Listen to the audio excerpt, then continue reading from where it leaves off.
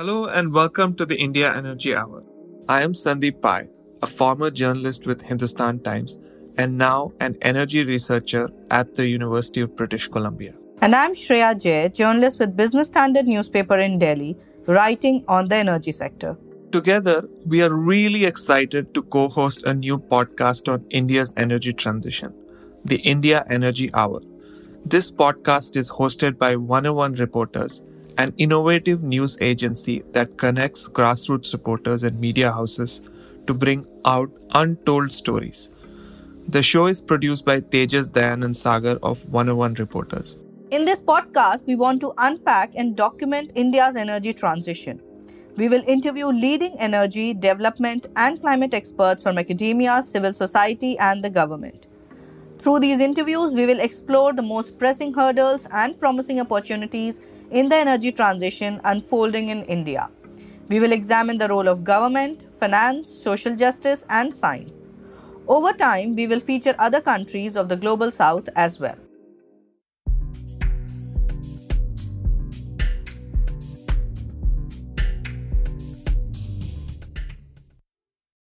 India's energy sector policies are complex. Federal government ministries promote different energy policies that are sometimes at odds with one another. Adding to this complexity, state governments actually have to implement these policies but have different priorities. In our fourth episode, we spoke to Anil Swaroop about the complexity of energy policy making in India and how can the country balance its energy sector policies. Anil is the former Federal Coal Secretary of India and one of the country's most well-known bureaucrats. Anil Swaroop's 3 decades working at various levels of government have given him a ringside view of policy making. In this episode, he provides a 360-degree view of energy policies in India. Thank you so much, sir, for joining us. And we cannot say it in enough words what an honor it is to have you with us as our guest. We are absolutely thrilled to know your views, to talk with you. But let's first start with you. Let our listeners know about you. So can you describe your journey? Where are you from? What did you study? What made you choose civil services? And some of the key episodes from your journey. You've written a book on it, which is a very interesting book. A lot of budding civil servants should read it, absolutely. So if you can share some bits from your career, some of the interesting postings that you had in UP, in coal, during UP era, and obviously how's life post-retirement? I had my schooling at various places. My father was also a civil servant.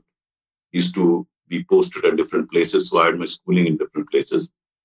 Finally, I settled down in a school called Colvin Talukdars College in Lucknow, where I did my high school and intermediate. And then I did my graduation and post-graduation from Allahabad University. Getting into the civil service was a decision that probably my father had taken very early in my life. And it was his dream. So I made that dream as my own and then worked towards it and finally made it to the IAS in the year 1981. Before that, I got into the police service. But I think that was not good enough for my dad and for me as well. So I appeared again and qualified for the IAS. It's been a very, very fascinating journey. And at the end of it, ended in 2018, I write in my book that if I were to be born again, I'd like to be an IAS officer all over. So whereas initially the dream of getting into the civil service was of my dad, but if I were to be born again, it would be my own dream to become an IAS officer because of the opportunities that this service offers. Absolutely amazing set of opportunities. You can actually help,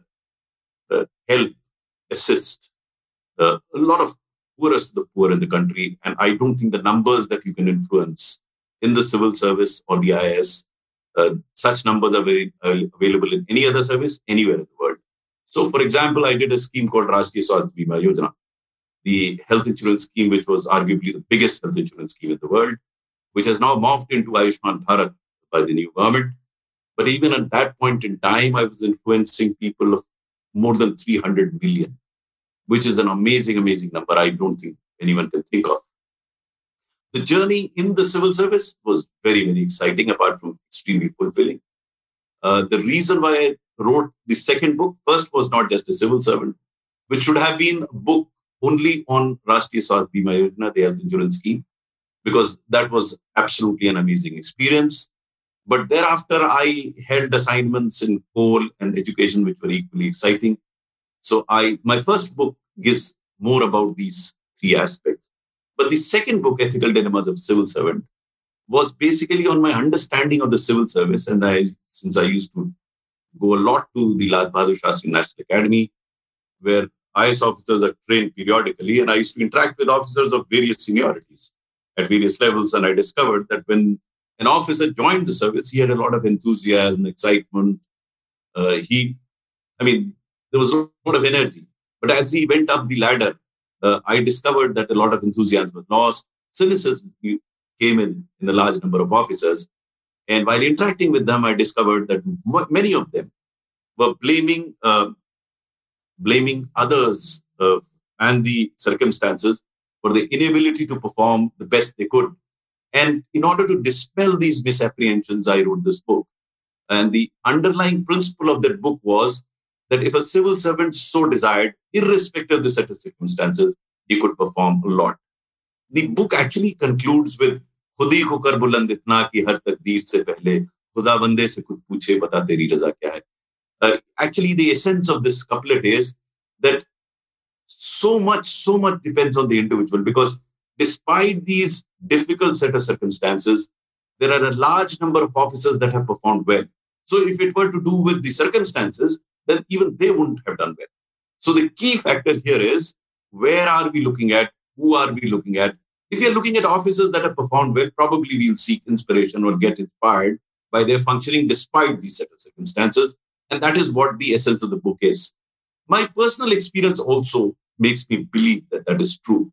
And that is what has been outlined in the second book, Ethical Dilemmas of a Civil Servant, where I give more than 70 personal incidents where I try and explain that irrespective of the set of circumstances, if an officer is focused, he's aware of the consequences, do not bother about the consequences. If he believes in the moment that he is in and he enjoys the moment, I think by and large he'll be successful. So it is actually trying to prove that ethical behavior does pay. Normally, it is understood that ethical behavior doesn't pay. Now, I don't want to go into the details of how I do that, but my personal experience tells me that. So, for example, when I started my career, in the initial period, I did face a lot of dilemmas, ethical and non-ethical dilemmas. And I was not very clear in my mind as to which path to be taken. And I write that in my book, that some of the decisions that I took at that point in time, maybe now I will not take those decisions. I have questioned them. But as I went along and as I rose up the ladder, as I got more years of experience behind me, I ceased to have any dilemmas in my mind. Objectively, perhaps the dilemmas did exist, but I was very clear in my mind. And let me give you two instances just to explain to you what exactly does it mean. So when I was a greenhorn, posted as sub-division magistrate in a place called Hardoi, it's in the center of UP, also a center of crime and law and order problems. But this was 1984 when Mrs. Indira Gandhi had got assassinated.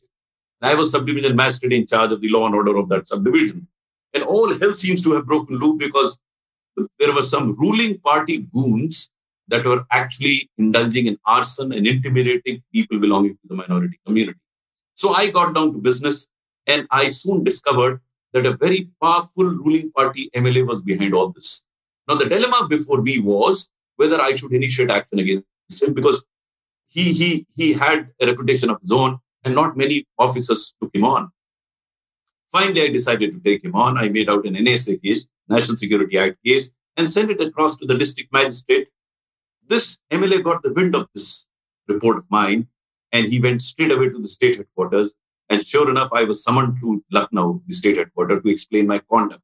So instead of the MLA being asked to explain his conduct, I was asked to explain this conduct. I was pretty put off. But when the officer asked me why I had done what I had done, I explained to him. So he seemed to agree with the approach that I had adopted because I had good reasons to make out a case against him. But despite all this, he asked me to withdraw the file. Now, another dilemma before me that I had done nothing wrong. Why should I withdraw the file? So I politely told him that it may not be possible because the ultimate decision-making authority was the district magistrate. Why should I withdraw the file? So I came back to my district headquarters, And as expected, I was transferred out of the district. Now, I was young, impressionistic, and I was very upset because I thought I had done nothing wrong and I had been transferred out. I thought I was being penalized. Now, this was one response or my reaction to a transfer. Look at the other situation. Later on, much later, in a similar situation, I was posted now in district magistrate as district magistrate Lakhimpur Kheri, and the Ram Janmabhoomi agitation was going on. My district was very peaceful. I did not have to impose curfew as was the case in other districts because the people believed in the district administration. They knew that if anyone did any wrong, the district magistrate will put him behind the bars. But unfortunately, a murder had taken place and the district president of the ruling party wanted to take out a funeral procession. This was a recipe for disaster. I was certain that if they took out the procession, there'll be riots in the district. So I persuaded him not to take out the procession, but he insisted. So we had no option but to arrest him. Arresting district president of a ruling party is not a done thing. But by now, there was no dilemma in my mind. I was clear that if someone is trying to do anything wrong, I'll put him behind the bars. I was fully aware of the consequences. I told my wife that I could be transferred out. She was also mentally prepared. Sure enough, late in the evening at around 10 o'clock, the chief minister rang me up and asked me, why had I put his president behind the bars? I explained the whole thing to him. He was not very satisfied. But he still asked me, what is the way out? You can't release him. I said, sir, I can't release him. Best would be if you could speak to him or somebody from Lucknow speaks to him and explain to him that this is your government. If there is a riot, you'll get a bad name. He was still not satisfied, the chief minister. So, of course, he put the phone down and I was preparing myself to get transferred. Next morning, I got an information that this gentleman who was wanted to take out the funeral procession agreed not to take out funeral procession. So I released him. And very surprisingly, 2 months down the line, the same chief minister awarded me as one of the best district magistrates in Lakhimpur. It was then that it was gradually dawning on me, something which my mother had told me when I was a kid. Because in the first few years of my existence in the school, I never won a prize, a certificate, a medal or a cup, nothing. I used to feel very frustrated. My mother used to tell me, your time will come. And then she used to tell me this, which I didn't understood then. I didn't understand the import of these words when I was a kid, when my mother used to explain it to me, but I never understood it. It was now that I was understanding that my control was only on my actions, results were not in my hand. And this was a clear demonstration that in one case, I was transferred out. In another case, I was rewarded. Circumstances were the same. So the maturity comes to you when you start realizing this. I understood that. And right through my career, there have been many instances where rewards have come to me. I don't know whether I deserved them. In some cases, rewards didn't come to me. It didn't really matter to me. In many other cases, in another case, when I was transferred out, when the chief secretary was very upset because the chief minister asked me to be transferred out because the minister was after me. So when chief secretary asked me, just because you wanted to save a colleague of yours, you have been transferred out. So my response then was very different. I told him, transfer is like death for a civil servant. It is inevitable. Something which is inevitable, why do you bother about it? And moreover, I believed in Hindu philosophy. So transfer doesn't mean your life comes to an end. It is death, but you're going to be reborn. And if you want to be reborn, why bother about what you're doing? So enjoy the moments that you're in. Chief secretary started smiling. And I was gradually becoming convinced that I shouldn't be bothered about consequences at all and lead my life the way it was. So it carried on that way till I became Coal Secretary. There again, I remember when I became Coal Secretary, I didn't know much about the sector. I did read in the newspapers that a lot had gone wrong. Scams had happened. So I rang up a friend of mine and asked him, how's this sector? So instead of answering my question, he asked me a question. Have you seen Gangs of Wasseypur? So I understood how the sector was and I had a great time. In fact, that was the most challenging time of my career. But I loved it because I had an amazing team. In the beginning, yes, there was a bit of a problem. But at some point in time, very soon, we had developed so much positive energy that we used to jokingly say, give us the Kashmir problem, we just might be able to find a solution to it. So I think it had more to do with your own attitude than circumstances. And I was gradually discovering that you have absolutely no control over certain circumstances. So might as well do what you have to do and have a ball. I had a ball during the service. I enjoyed every moment of it. And that's why I want to become a manager also.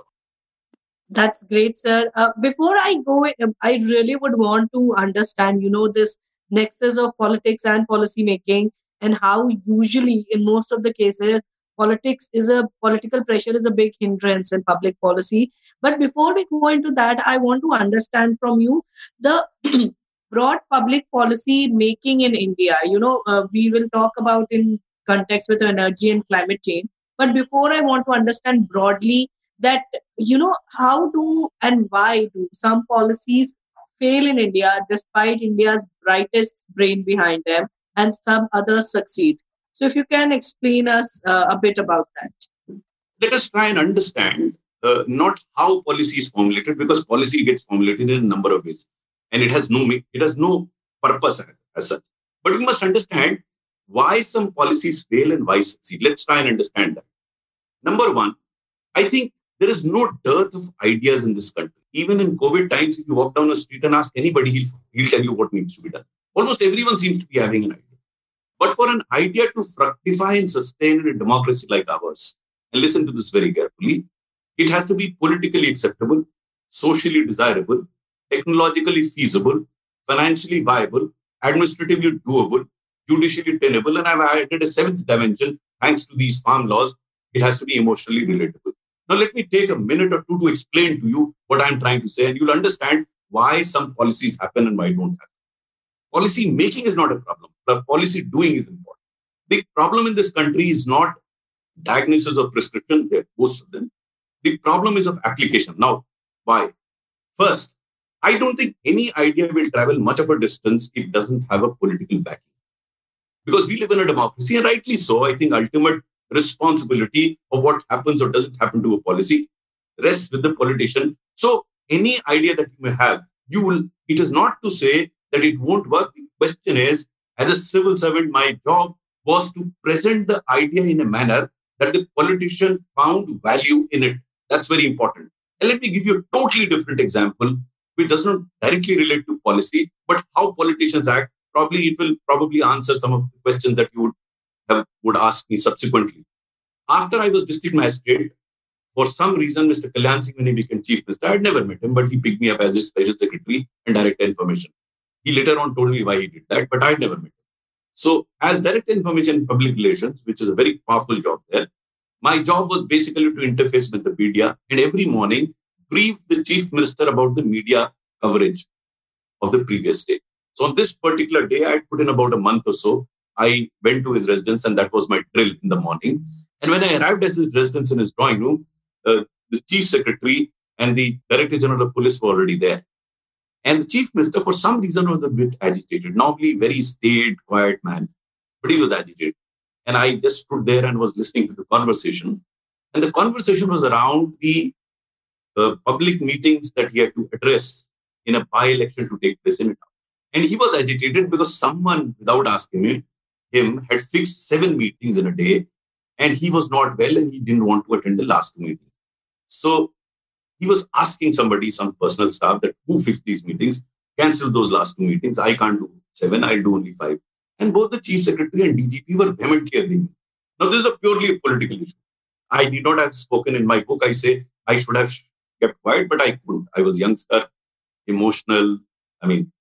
So I just butted in. I said, sir, a few days ago, I was district magistrate at Lakhimpur, and when a chief minister visits a district, there's a lot of excitement, people, a lot of anticipation.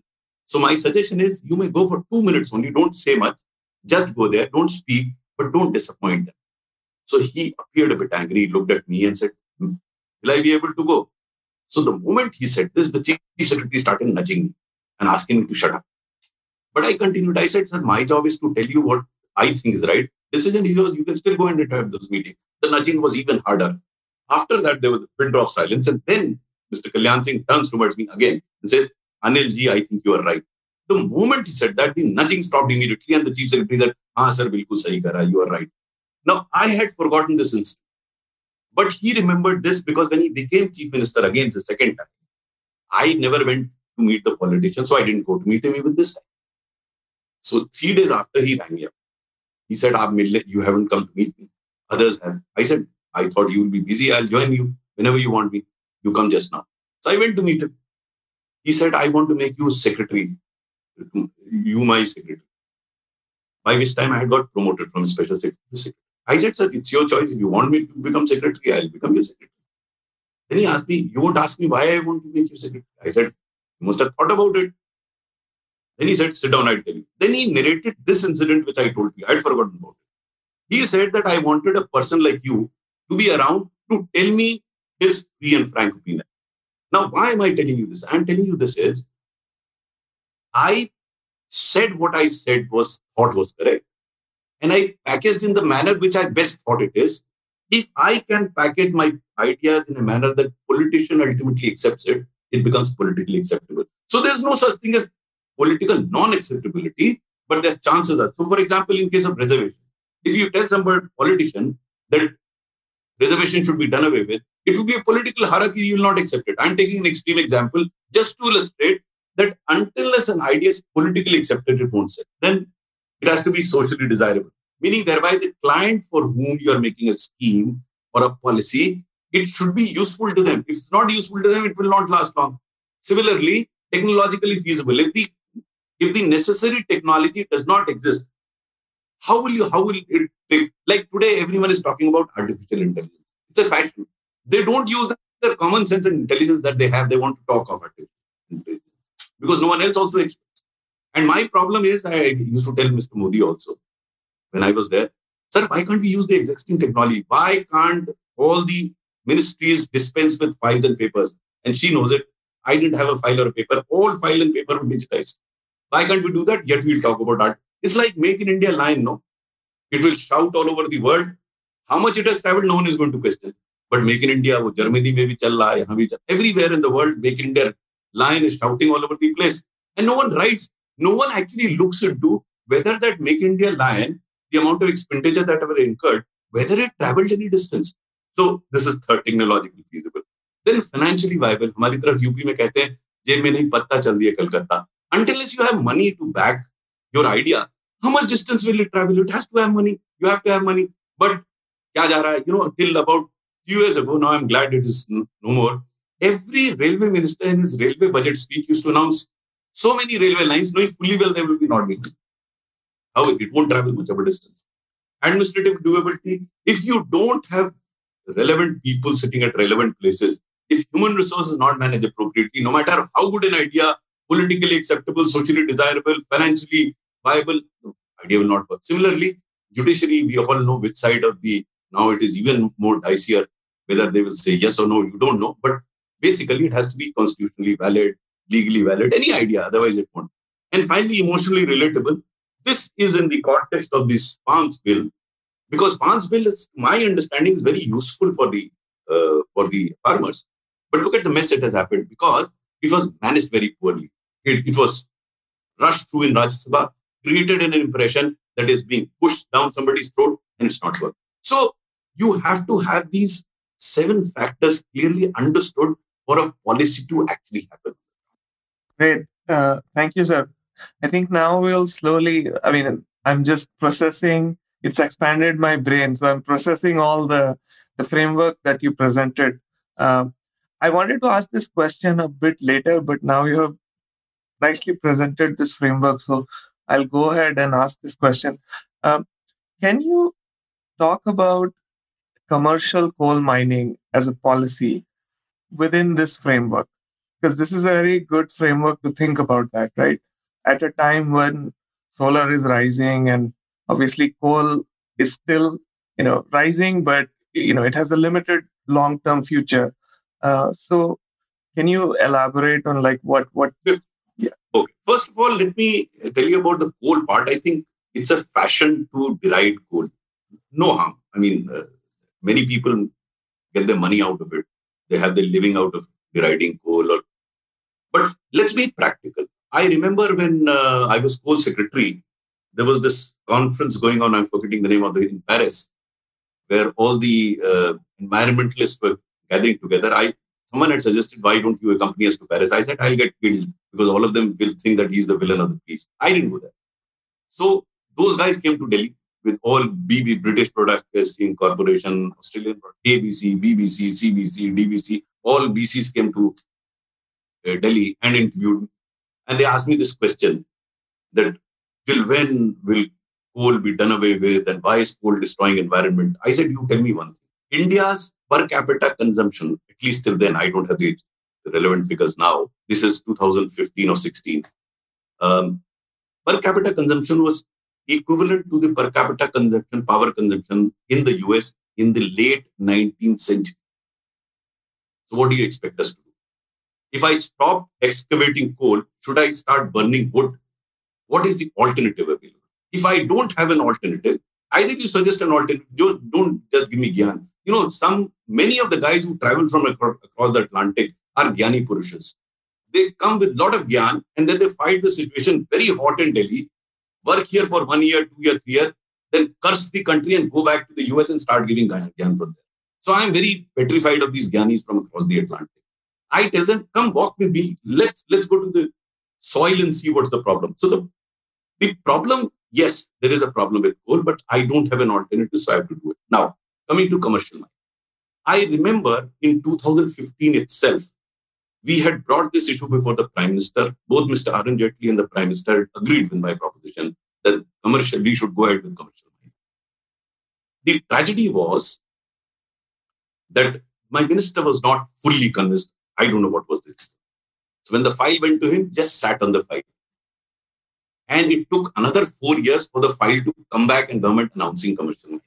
I'm all in favor of commercial mining. I mean, if I have coal, if I have the demand, the option is that if there is a demand that will be fulfilled either by importing coal or producing coal in India, how else is it going to be fulfilled? Now, I asked the environmentalist whether it is environmental friendly to import coal from Indonesia and South Africa, or whether it is slightly more friendly to excavate coal in India and use it here. What is more environmental? My limited understanding of environment is that importing it causes perhaps more pollution than excavating here and using it here. I mean, comparatively speaking. Obviously, if you can do away with coal, please do away with it if you have an alternative. But if the choice is between importing coal and producing coal within the country, then why not produce coal in the country? Now, number 2, Coal India has limited capacity. Now, even lesser capacity. In fact, at that point in time, Coal India, during my time as secretary, Coal India was sitting on 50,000 crores worth of cash. And we could plan the increase in coal production. Now I'm told they're sitting on about 10 to 15,000. The rest of it has been sucked out for a variety of reasons. Now they don't have money. They may be talking about big things, but I don't think Coal India has the wherewithal. Coal India is one of the finest companies that I've seen, but they don't have the wherewithal. So I'll come to this issue later on, how we are messing up with the PSUs. That's a different matter. But Coal India was a very sound company doing very good work. It could have possibly done that, but we left. Now, that being the case, why not allow commercial mining? What's wrong in it? So I would go ahead with commercial mining and free the coal sector as much as possible. The regulation has more to do with environmental regulations and other regulations, but not in the sense of only keeping the monopoly of Coal India as far as coal mining is concerned. Just a follow-up to that, very interesting answer. I mean, I'm thinking about your framework because I love thinking about the framework you presented. It should be politically acceptable, socially, acceptable, and so on. So I understand that politically it will be acceptable because leading political parties are supporting. But is it socially acceptable in those regions? It is socially desirable. I'll explain this to you. There are no absolutes in considering whether one option should be taken, the other option should be taken. We'll have to look at options. What is the alternative for the society as compared to coal? I'm not saying this is the perfect solution, but no one has been able to come up with an alternative solution which can help me understand that my energy requirements will be fulfilled through replacement of coal. Let me look at the effort that the government has made in the context of solar energy. Now, is it in a position today, or is it likely to be in a position in the next 10 years to replace coal? I have written quite extensively on this. And my take is, if we don't balance what we are getting through solar energy, we will be in very serious trouble in the days to come. Because as luck would have it, in India, solar energy is available during the day. Okay. Now, for grid parity purposes, what do? I back down my thermal power plants. Backing down is a cost which is presently being borne by thermal power plants. Now, thermal power plants are already in trouble for different reasons. because of discoms are not paying the Gencos are not paying Coal India. For a variety of reasons, that the generating companies are in serious trouble in any case financially. Now, I'm pushing more burden. We are passing on the solar cost to the thermal generation. Now, look at what happens. In the evening, when I require my power, I don't have solar energy. So what do I do? Then I'll say you jack up production in the thermal. Now, thermal is not switch on, switch off. Gas maybe, but coal-based power plants, they require some time to jack up, to come back down. It doesn't work automatically as outsiders think, why don't you do it? It doesn't work. It has to, I used to say it then also, that it has to be valid with hydro or by gas. Now, we have not gone for a comprehensive power energy policy. We are only touting solar. And we give those numbers which are so misleading. You know, the maximum or the best PLF of a solar plant is 20%. Not more than that. If that be the case, what are we talking about 1 gigabyte or whatever that number is? I mean, effectively, we have to be realistic about what we're saying. You know, we have not looked at energy in a holistic manner. We have made it into some sort of a publicity stunt. And that is why our thermal sector is suffering and no one seems to be talking about it because coal is a dirty word. So that's the tragedy. My suggestion has always been, look at it. I remember my first meeting with the Prime Minister as coal sector. And you know, the coal sector has been the usual whipping boy of hiding the inefficiencies of the power sector. And this first meeting was quite a revelation. The power secretary, who later on became the cabinet secretary and presently advising the government, made a presentation and said most of the problems of power sector are because of coal. So the PM turns towards me. I just take, he tells me, Anil ji, if you can somehow, Hindi mein he said, Anil ji, agar aap coal sector ko theek kar de, is desh ki arthik sthiti sudhar jayegi. Okay. No, I'm not the one who takes everything in. I responded. I told him, sir, I agree that coal may be one of the factors of the problems in the power sector. But I think, sir, we'll have to look at it comprehensively. There are many factors that determine the mess in the power sector. He turned towards Mr. Piyush Goyal, who was the minister for both the ministries, and said, Anil ji sahi keh rahe hain. Isko aap comprehensively dekhiye. No one looked at it comprehensively, power sector. And that is why power sector continues to be in a mess, because no one had the courage to face facts. You know, in 2000, I recently wrote an article. In 2014, both power and coal sector were in mess. Coal sector came out in 2016. Big time, we were even thinking in terms of exporting coal to Bangladesh. But power sector never came out of the mess it was, because no one wanted to discuss the mess in the power sector. It was all being pushed under the carpet. If that be the case, how do you find? For finding solution to any problem, if we don't accept the existence of a problem, we'll never find a solution. First step is accept, but we were living in a different world. All problem is because of coal. And someone kept telling about coal. Coal improved, even then they used to say, power aapki wajah se. मैंने कहा, अब क्या problem है भाई? अब तो coal जो आप जितना मांग रहे हैं मैं उतना दे रहा हूँ. I just want to additionally ask here, now that we are comparing the problems of coal and power, I believe this, and you can disagree as well, that in coal, I guess it was easier, to push the reforms. So you also mentioned about the team. I've interacted with the team that you mentioned. Absolutely, I agree. Amazing team that pushed the reform. But also because it's a central subject. In case of power, there is a federal structure. And there have been schemes. There were 3 schemes earlier. There was the Uday that happened, which, as again you said, was to make the headlines. But do you think this federal structure restricts the reforms in the power sector? Also, do you think there's a way out there? Yeah, I will leave it to your judgment after you've heard me now. Okay. Coal may be a central subject, but all activities in the states, can you excavate an ounce of coal without taking state governments into confidence? You require land acquisition. Who does land acquisition? Entire activity by the state government. Environment and forest clearance. Where is the entire processing done? Entire is done in the state government. So technically it may be a central subject, but all activities in the state. So the solution that was sought in coal could have been done. As coal secretary, I did not convene a single meeting in Delhi, despite being a central subject.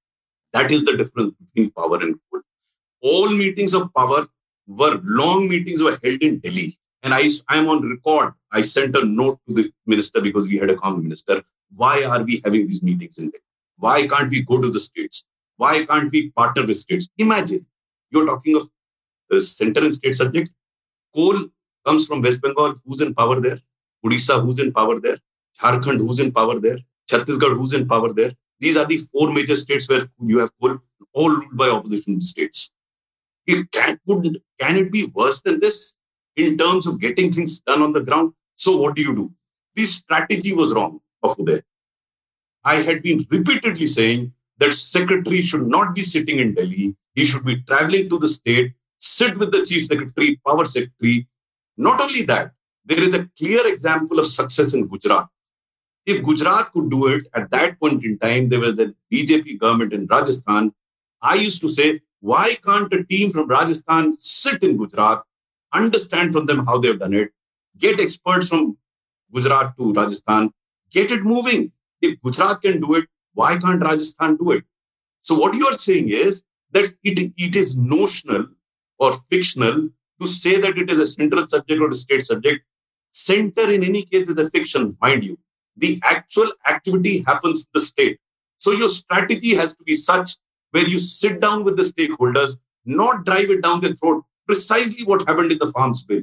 It is not a question of center or state subject. It is a question of taking stakeholders into confidence. It is a question of partnering with the stakeholders, rather riding a rough shot over them. You can't boss over states, irrespective of the center or state subject. That's not the case. The case is whether you have taken the states into confidence by formulating a policy, whether you've taken states into confidence by formulating a strategy, whether you've taken states into confidence by implementing that strategy. They have to be treated as partners. Unfortunately, that has not been done in case of power sector.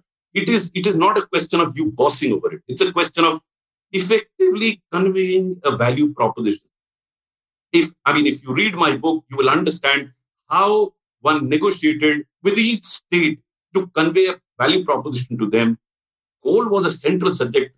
Activity was in the state. It is much worse because I had nothing to offer otherwise. I had to convey a value proposition by indicating. I will give you an instance. I went over, since Mamata Banerjee was firing salvos at the central government, I had to find a way. So what I did, in West Bengal, chief secretary happened to be a personal friend, a year junior to me. So instead of calling to Delhi, I could have called him to Delhi and he would have come. I went to West Bengal, I went to Kolkata, took a half a sheet of paper with me and met him, had a cup of tea and told him, this is what the state is doing every day by way of royalty, by way of employment opportunities. And what did I tell him? I told him, I can write a DO to you on this, as is normally the case from central government, but I don't want to put it on record. I just want to bring to your notice so that if you find time, please tell the chief minister that it has nothing to do with politics. It is beneficial to the state government. I don't know what he told Mamata Banerjee. Within 48 hours, I had land for 6 blocks for Coal India. That's the way forward, irrespective of whether central subject, state subject, joint sector, whatever. This is all nonsense. It's a question of how you go about resolving issues. So, sir, one question. Just again, picking on this point about how you manage center-state relation. Now, with respect to solar, we have a very ambitious target of 450 gigawatts. Easiest thing to do. Have an ambitious target. We are so ambitious and we tout it. We'll do this. I'm telling you, we will take other energy sectors along with this. Mind my words. You record this 5 years down the line, you're going to revisit. I talked about Uday 5 years ago, and Uday is exactly where I said 5 years ago because no one wants to look at it. Yes, please go ahead. Sorry. Right. Exactly. My question is because you were at the helm, or at least you were at the coal ministry, and so you're familiar with the developments from 2015 onwards. I wonder whether these announcements were made in consultation with states.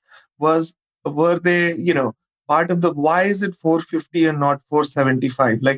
Where does this come from? And were states consulted all along in making the plans?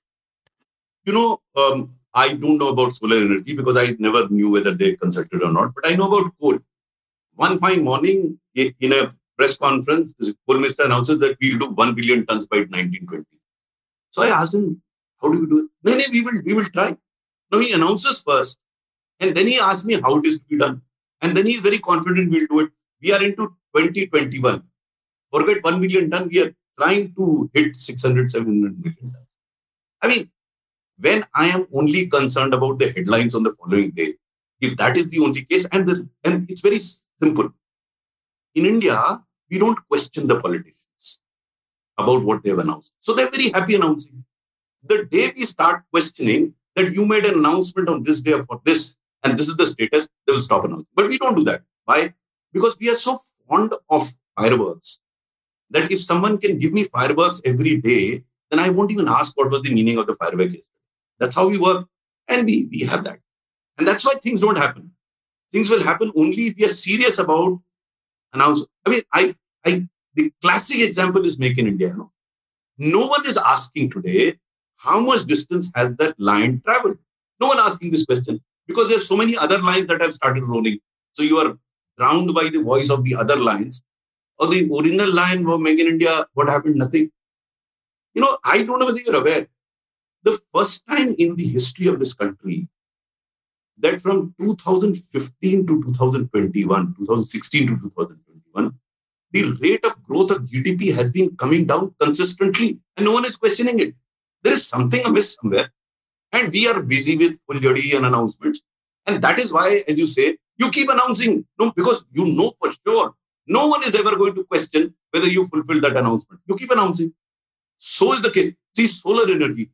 Someone has to look into the details of what's actually happened on the ground and what is happening on the ground. I think Shreya can look into it. Examine it, whether we are moving in the right direction or we are just going by the broad numbers, announcing we are becoming self-reliant, using these phrases. No, look at the implication of what is happening. Look at everyone touts that the last bid was 2 rupees, 10 paise per unit. What are we talking about? You're not even taking transmission cost. You are using a wrong number to justify things that you're doing. Someone has to, since no one has the time, because everyone is actually so enamored with the glitz and the glamour that is around us, that we don't have time to go into the details of it. Sir, I want to ask you one question about, the article. You wrote a very interesting article in July 2020 for Millennium Post titled Balancing of Power. I'm going to quote you a little bit and then ask some questions about that. You said, while green energy is doubtless the future of energy production in India, advances in its use must not come at the cost of completely shunning thermal power plants. And then you further down in the article, you wrote, as Coal Secretary, Government of India, I was convinced that solar energy would play the most prominent role in the push for green energy. However, I was and still am against the mad rush for solar energy without taking into account all the associated features.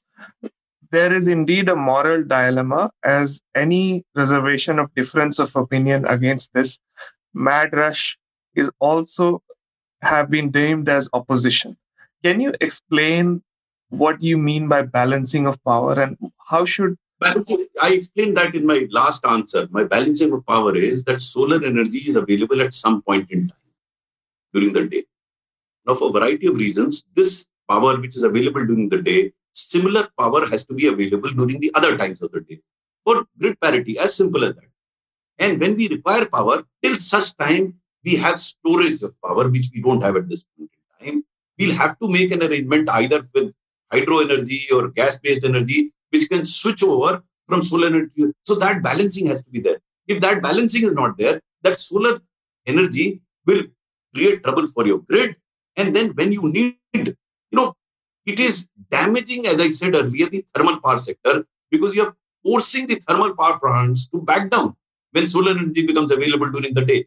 Now, this is nonsensical because these, as I said, the thermal power plants are already under immense amount of financial stress for a variety of reasons.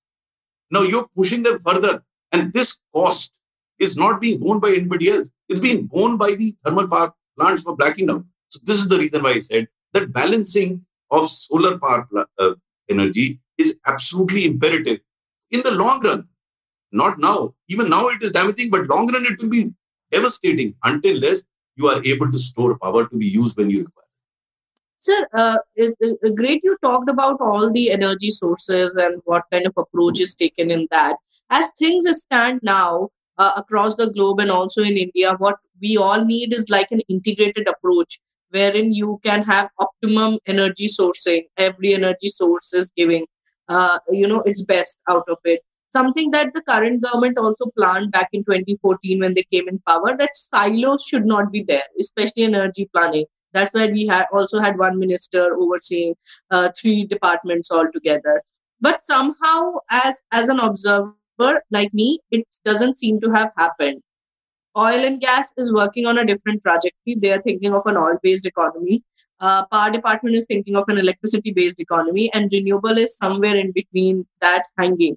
Do you think that it is possible to have an integrated energy planning approach in this country, and also how?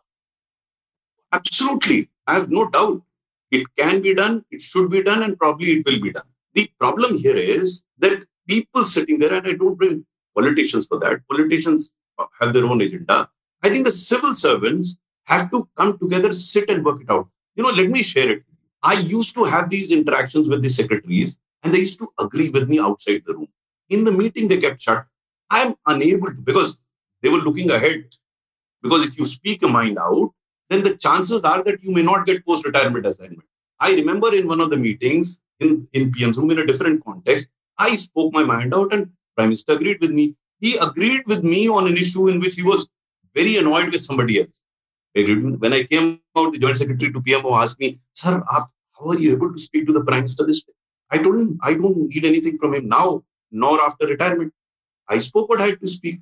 But some of us don't want to speak the truth inside, which we believe in it. I call it gross intellectual dishonesty. That if you have a point of view, you might as well present it there, be overruled. Fair enough. The number of cases where I was overruled. But if I don't speak up, see, the tragedy is the number of cases where those guys agreed with me outside the room. And when they found that, the ideas were veering around to something else, they kept shut. So I think it can be done. It should be done. Probably it will be done. Probably there will be somebody, they will finally find somebody. There was somebody who could have done it, but unfortunately he was shifted out. He was made Home Secretary. Had Ajay Balla stayed there, he'd worked with me in coal, and I know him very well. He would have done it. But then, if there is a line for becoming Cabinet Secretary, advisor to Prime Minister's office, then obviously, I was also advised, तुम क्यों बोलते हो यार ये सब? I don't know, इसलिए बोलता हूँ, खत्म होगी बात, मुझे कुछ नहीं चाहिए. So, there needs to be a comprehensive policy. And let me tell you very clearly, the Prime Minister would love it because he used to say that, but you can't expect a Prime Minister to do that. There is somebody who has to do the groundwork and come up with a comprehensive policy. I mean, I'm just as an aside. The Prime Minister is busy pushing all the projects in this country through his pragati. Why should a Prime Minister do that? Why can't he have civil servants who drive it the way it was driven in Project Monitoring Group, where we cleared 5 lakh crores worth of projects in 15 months? See, I probably wrote an article since he mentioned that article. I think one of the biggest failures, this government has done fabulously in a number of sectors. One of the biggest failures has been human resource mismanagement. Until you have the right person for the right job, you may have the greatest of ideas. I had said it, administrative doability. That is where you have to have the right person for the right job. Look at some of the examples where you had the right person. You had Parameshwaran Iyer doing Swachh Bharat, did brilliantly. You have Hindu Bhushan, unfortunately, his term was not extended. He did fantastically in Ayushman Bharat. No matter what we discuss here, wherever, ultimate delivery is done by a human being, an officer sitting there. I have often said, Ayodhya has not been run by Khanau, it has to be run by Ramchandji. You have to get the right Ramchandrajis to run those organizations. If allegiance and pliability are the prime criteria to determine who's sitting where, we will be in trouble. It has to be efficiency, integrity, honesty, and your capability to deliver. Sir, one question. Let's talk a little bit about the future, right? About the energy sector and its future. Wrong man to answer.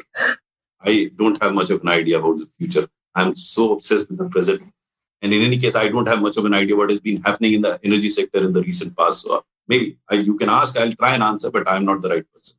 Right. I mean, let me tell you to speculate, or let's try to speculate a little bit. If not, Obviously, nobody knows what's going to happen in the future. But one, we just talked about the integrated energy policy question. Going forward, let's say in the present decade, 2020 to 2030, like how should we approach coal and solar? Like to what extent should both sources be harnessed and pushed? I mean, it's one thing to maintain and run power plants and not shun them out, but should we embrace and build more power plants and things like that? And of course, how do we balance the power in the coming decade? First of all, let us understand what will be our demand, because we can't do it just like that. So much solar. But first, the demand has to be, which is understood. We know what is going to be. There are projections for demand. Then see what of it can come from where. So whether it is coming from thermal or solar. Now, having said that, then we'll have to talk in terms of the balance of power, which I keep saying, balancing that power. So as much solar you have, till such time we have the facility to store power, and we've been talking about this for 5 years. Till such time, I think solar plants will have to be balanced through hydro or gas. That's where the combination comes in. So the priority should be for solar, gas, and hydro. Not priority should be only solar, and then you pick up thermal. No, it doesn't work that way. The balancing will not come from thermal, will come from the hydro and the gas power. So that's one broader picture you have. My understanding, and my information may be dated, my understanding is that you would still require about 60% of your energy coming from the thermal sources, not less. So if that be the case, then we have to have more thermal power plants. Given the fact that the PLF right now, I think, if I don't know how much SPI will tell me, 57, 58 or 59, whatever will be the PLF of the thermal power plants. That being the case, I think we'll require more thermal power plants. The existing. The second could be to somehow phase out the inefficient thermal power plants. Now you have more efficient technology available for a better PLF and phase those out. But it's like phasing out those coal mines which are inefficient. Similarly, phase out those. So it has to be focused on phasing out those thermal power plants. And I don't know now, because at that point in time, there were power plants which had a PLF of 30%, 40%. Why in the hell are we running those power plants? I mean, again, my limited understanding was that those that have lower PLF are more polluting. I don't know whether I'm totally right or wrong, but they are of older technology and hence they are more polluting. So pollution has to be a major consideration. But I think the fundamental understanding has to be that our energy requirements have to be met. Where am I going to be? I'll just like to add or ask just one thing. You gave these 7 pillars. Do you want to now add environment consciousness to it as well? So it's a part of, it could be part of these 7. It could be a part of, when you say social desirability, I think environmental awareness is a part of social desirability. It can't be without your consideration for environment. Thanks a lot. It was a wonderful and very, very fascinating conversation. Thank you, sir. Thank you so much. It was really a pleasure talking to you. For more information about the podcast, visit us online at www.101reporters.com/podcast/the_India_energy_hour. You can also reach out to us on social media and send us your comments and suggestions. My Twitter handle is @SandeepPai with a double I, and Shreya's Twitter handle is @Shreya_J.